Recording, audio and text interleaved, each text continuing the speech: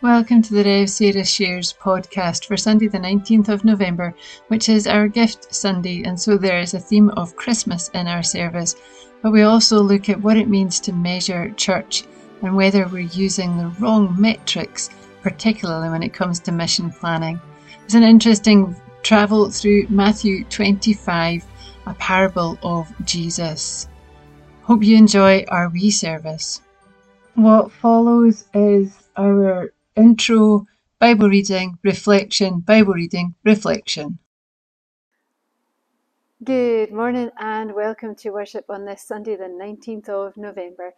And yes, if you're watching this, you will see our Christmas tree. Some of our folks listen on the telephone or on the podcast, so they won't see the tree. But we do actually have our first Christmas tree up. Now, before you think we've lost the plot, let me assure you that this weekend we had our Christmas fair. Next weekend is Presbytery, so we've had ours a week early. And so we had a fantastic day yesterday, and we've left the Christmas tree up for our gift service. And it's a Sunday where we bring gifts that are shared with the Salvation Army and East Kilbride Community Food Bank as we help and support families in and around the parish of Calderwood and beyond. And wherever you might be in the world, I know that there'll be opportunities that you can give to wherever you find yourself. And I do encourage you to consider that if it's possible. But remember too, Christmas is about receiving, and these gifts are given that they might be received by those in need. And remember, any of us can be at need at any point in time. And therefore, let's be blessed, whether we give or receive. So today we're thinking a little bit about Christmas, a little bit about the Christmas season, the Advent season that is rapidly approaching. And we're pondering receiving and giving, conscious that Christmas often pushes us beyond our usually compassionate boundaries. Excuse me, overloaded as we are by Christmas magic advertising. What is it really all about? And later we're going to ponder how we measure church. So Christmas features, but we're also really still thinking about the lectionary readings for this time of the year. Next Sunday is known as Reign of Christ the King Sunday, and so the readings over these couple of weeks really do start to think about the kingdom of God and build on those messages we've been looking at about what it means to be a Christian. So if we measure church, what if we took a step back and said, not all churches are created equal, and that's okay? What does that mean? So we're going to be looking at the story of the talents, as some people know it, or the servants who are all given responsibilities from Matthew 25. Today's first reading is from Matthew 25, reading verses 14 to 18. Again, the kingdom of heaven can be illustrated by the story of a man going on a long trip. He called together his servants and entrusted his money to them while he was gone. He gave 5 bags of silver to one, 2 bags of silver to another, and 1 bag of silver to the last, dividing it in proportion to their abilities. He then left on his trip. The servant who received 5 bags of silver began to invest the money and earned 5 more. The servant with 2 bags of silver also went to work and earned 2 more. But the servant who received the 1 bag of silver dug a hole in the ground and hid the master's money.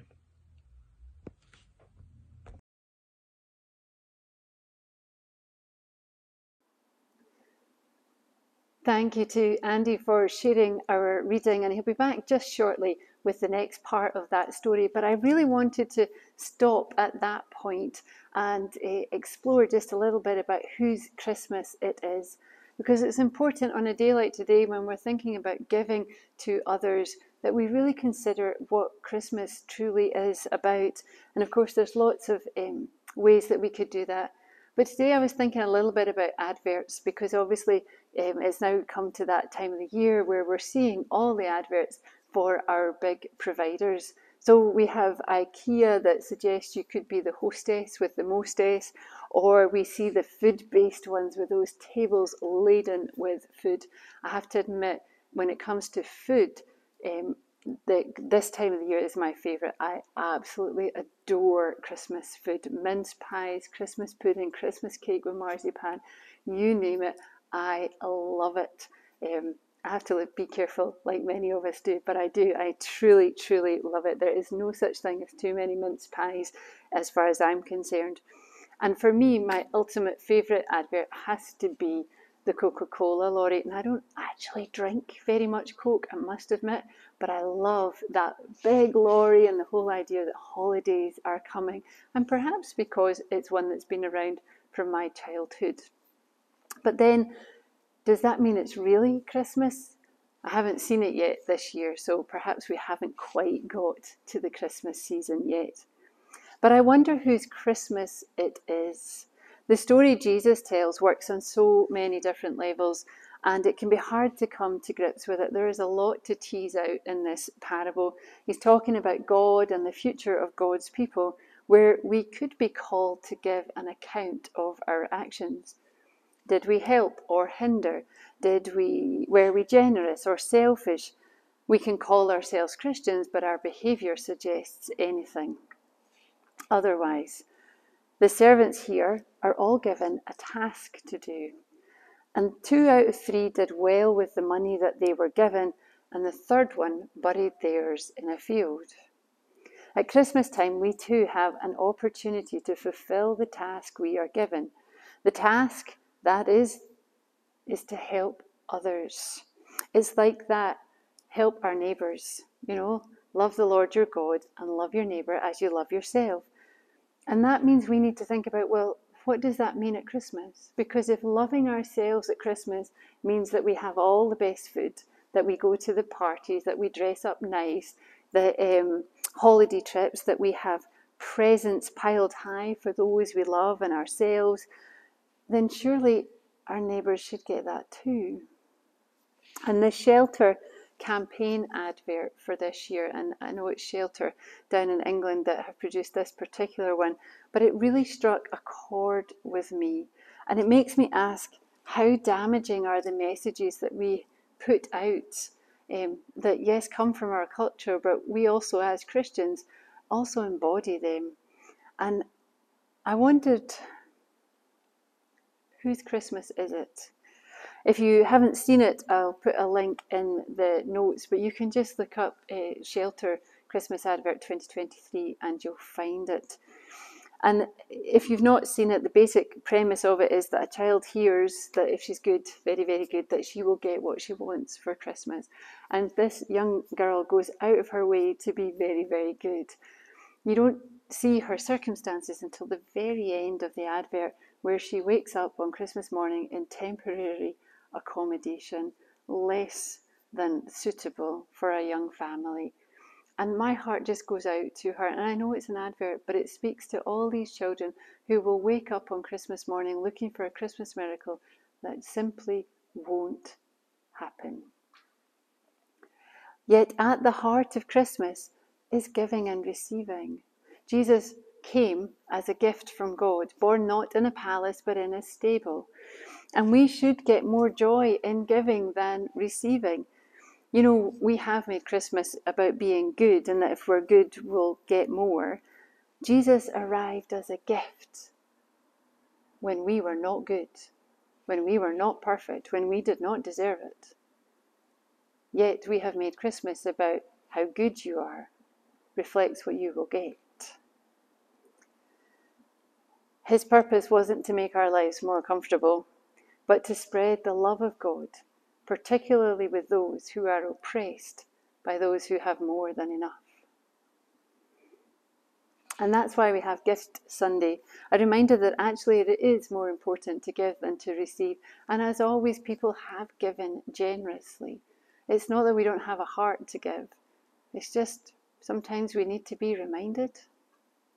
The question is, can we carry it forward so that it isn't just a Sunday in the year?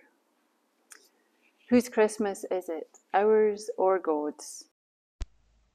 Andy brings us the next part of our reading. Today's second reading, again from Matthew 25, following on verses 19 to 30. After a long time, their master returned from his trip and called them to give an account of how they had used his money. The servant to whom he had entrusted the 5 bags of silver came forward with 5 more and said, "Master, you gave me 5 bags of silver to invest, and I have earned 5 more."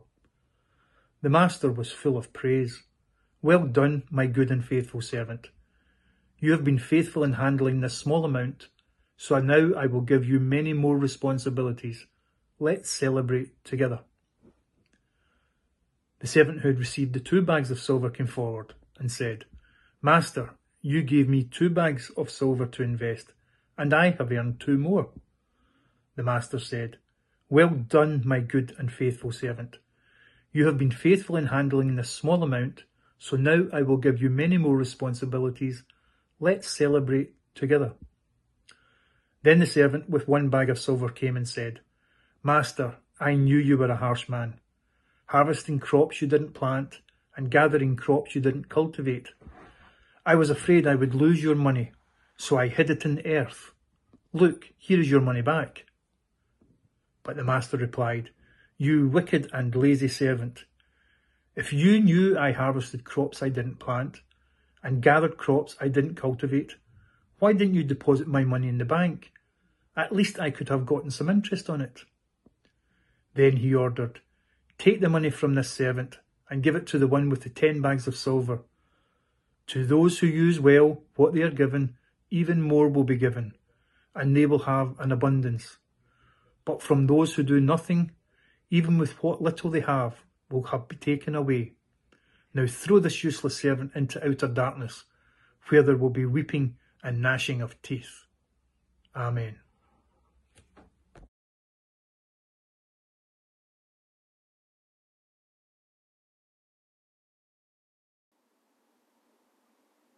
I've entitled our reflection, "According to Their Abilities," something that struck me in my reading. My favourite Christmas tale is A Christmas Carol. I've always loved that since I was a young girl, and I have a very beautiful version of it at home. And it's a story that I've come back to and watched pretty much every single remake of it that you could possibly imagine. And it's a story that's had a significant impact on my understanding of Christmas. My favourite Christmas song as a child was "Santa Claus is Coming to Town," always hoping, I think, for that right gift to be under the tree. And I can't say I always appreciated what my parents gave me. And it's that song that maybe nowadays I kind of wonder about its value. But when you know something so well, sometimes you are surprised when it catches you out. Even my husband has that power still, but don't tell him I said that. This story is in the lectionary, and Hazel picked it for today in our joint service planning. And it's a story that still surprises me. It's not an easy story to work with, but it still found a way of breaking through and challenging me in the wonders of that text. And that shouldn't surprise me, because God does that all the time. God is not curtailed by my academic prowess or indeed the lack thereof. And His wonderful Spirit speaks to me or encourages me to ponder. And you'll know by now, I love a good ponder. And the phrase that stood out for me was "according to their abilities." And I admit I am probably very sensitive at the moment about churches and about their abilities. Each servant was given their bag of silver according to their abilities. Well, at least servant 1 and servant 2, but maybe not servant 3. Maybe servant 3 was always doomed to fail. And it's a challenging text because it speaks of the Lord as a harsh man who benefits from the hard work of others. And that isn't really how we portray Jesus, at least not usually. But what if the story, and let's remember it's a story, speaks to us about how we understand faith and how we understand church? We speak about love and compassion, about helping the poor, about welcoming the stranger and the oddbod. We say that we don't judge and that God is good all the time. But then we moan loudly when it goes wrong. Our faces display our displeasure and our welcome sours when it's some kind of other that walks in the door. And yes, we're quick to say, well, that's not us. But this parable calls us to be honest. Indeed, next week's text pushes us even further to be very honest about whether our words and our actions add up.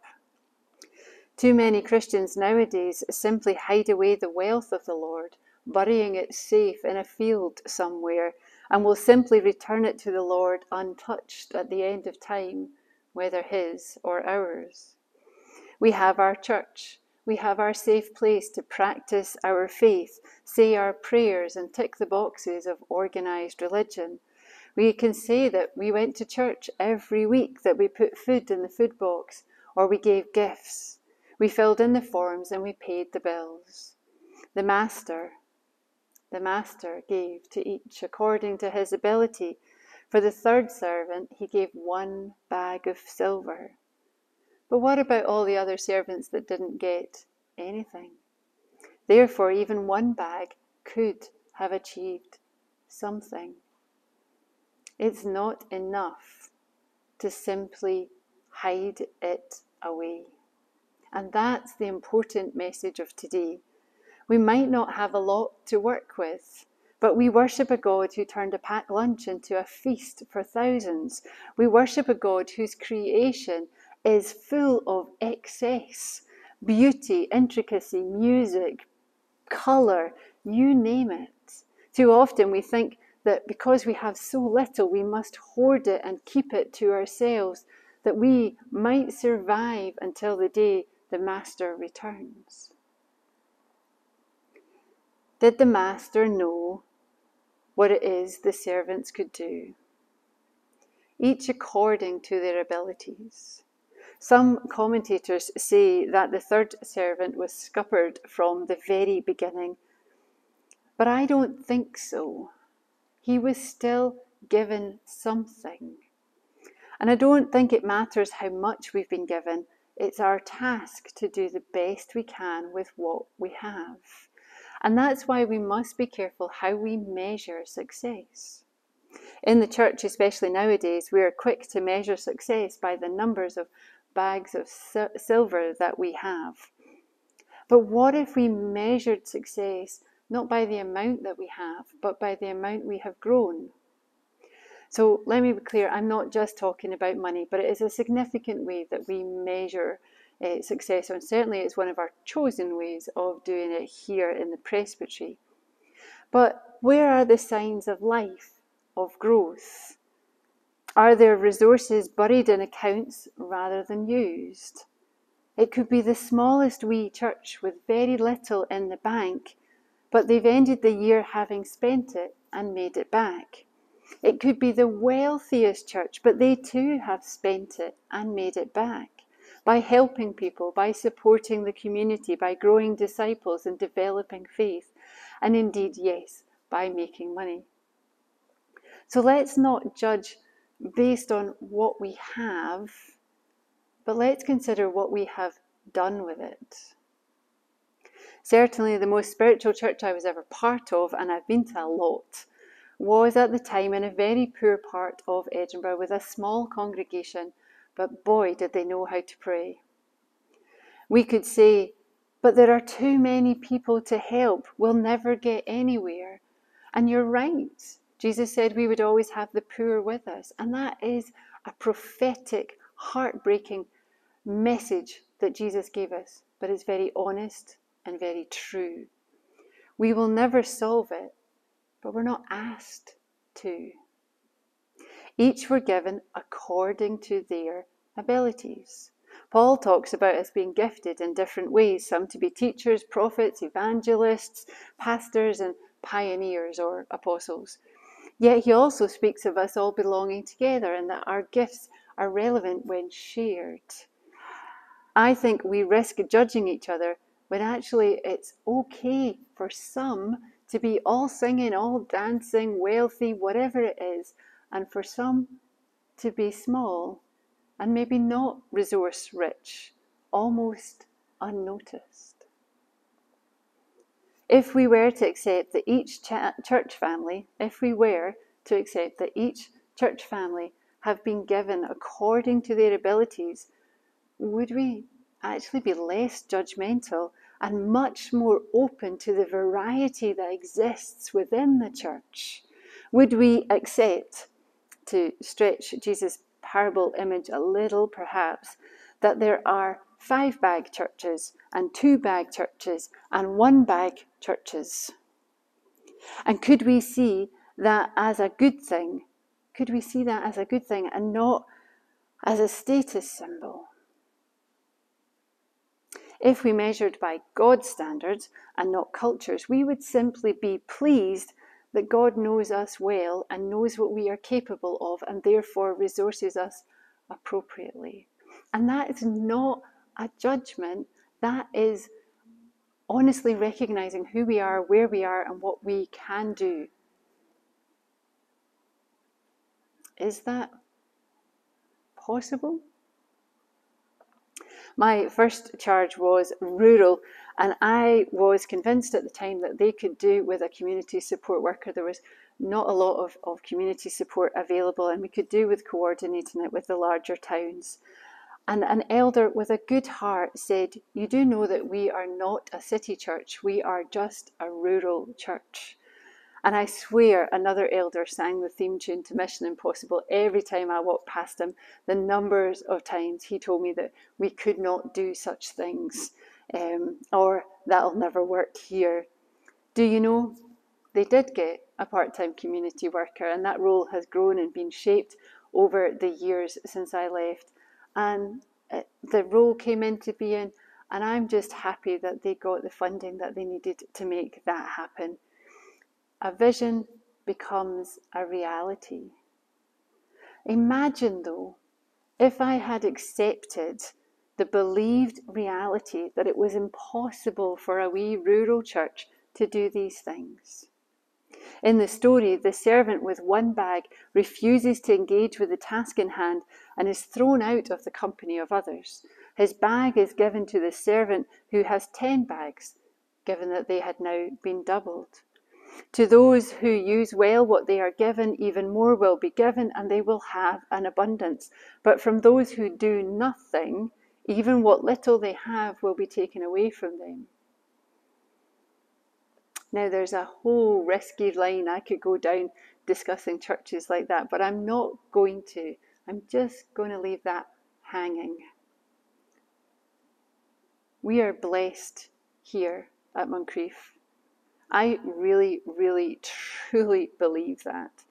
Yes, we have our issues, and arguably we are still facing an uphill struggle for our future, and we still have a lot to learn about taking what God has given us and doubling it, so to speak. The Lord, I believe, has a heart for Calderwood and for Moncrieff's place in that, and how the ministry and mission might grow even beyond the parish boundaries that we have. Perhaps we could help others across the world. Certainly those who call Moncrieff family live within and beyond our parish boundaries, and you are part of our family. We have received even more grant money this week for the community work that we are doing, for the Chill Out Club, for the Kettles On, Chat MPC, and much, much more. Truly, more has been given. But with that comes the responsibility of doing stuff with it. We must refuse any temptation to hoard it or keep it or hide it. I have never worked quite so much with a congregation like this. I have seen it, and I have helped in some ways to establish it across the years that I've been in ministry. But here, I have been very blessed to have a congregation that was well established in community work before I got here. What I see us doing would make the Master praise us, even if Presbytery hasn't quite grasped what we're up to yet. It may be that we are given according to our abilities. However, and this is important, we cannot become complacent or even worse, arrogant. Let us be deeply aware deeply aware that we are servants and not the master. And that's a privilege and an honour, and actually a huge weight off our shoulders if we were to think about that fully. But we are not the master. And he asks us regularly, what are you doing with what I gave you? What are you doing with what I gave you? And will the Lord judge us by our actions? Well, he has the right to. And if we become selfish with what he has given us, he will do so. I am incredibly grateful to the Lord for all he has given me and what he has given us. And I pray that we remember it's not how much we have, but it's what we do with it that counts.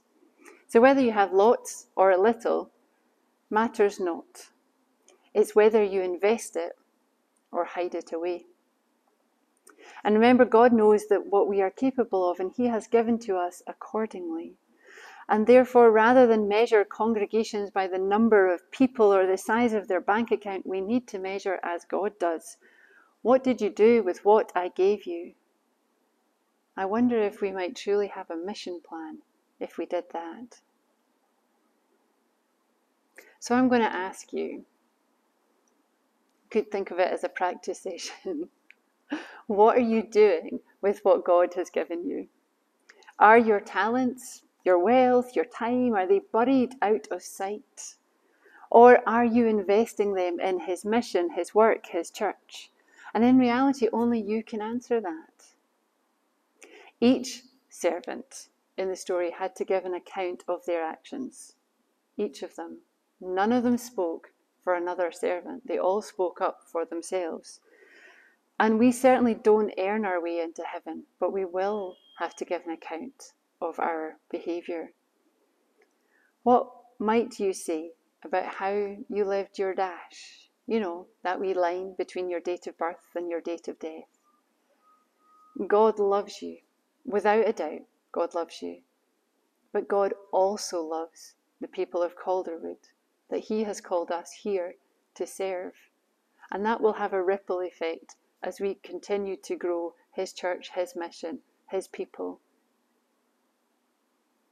His message of love is to be shared in word and action, not buried in the four walls of a church sanctuary.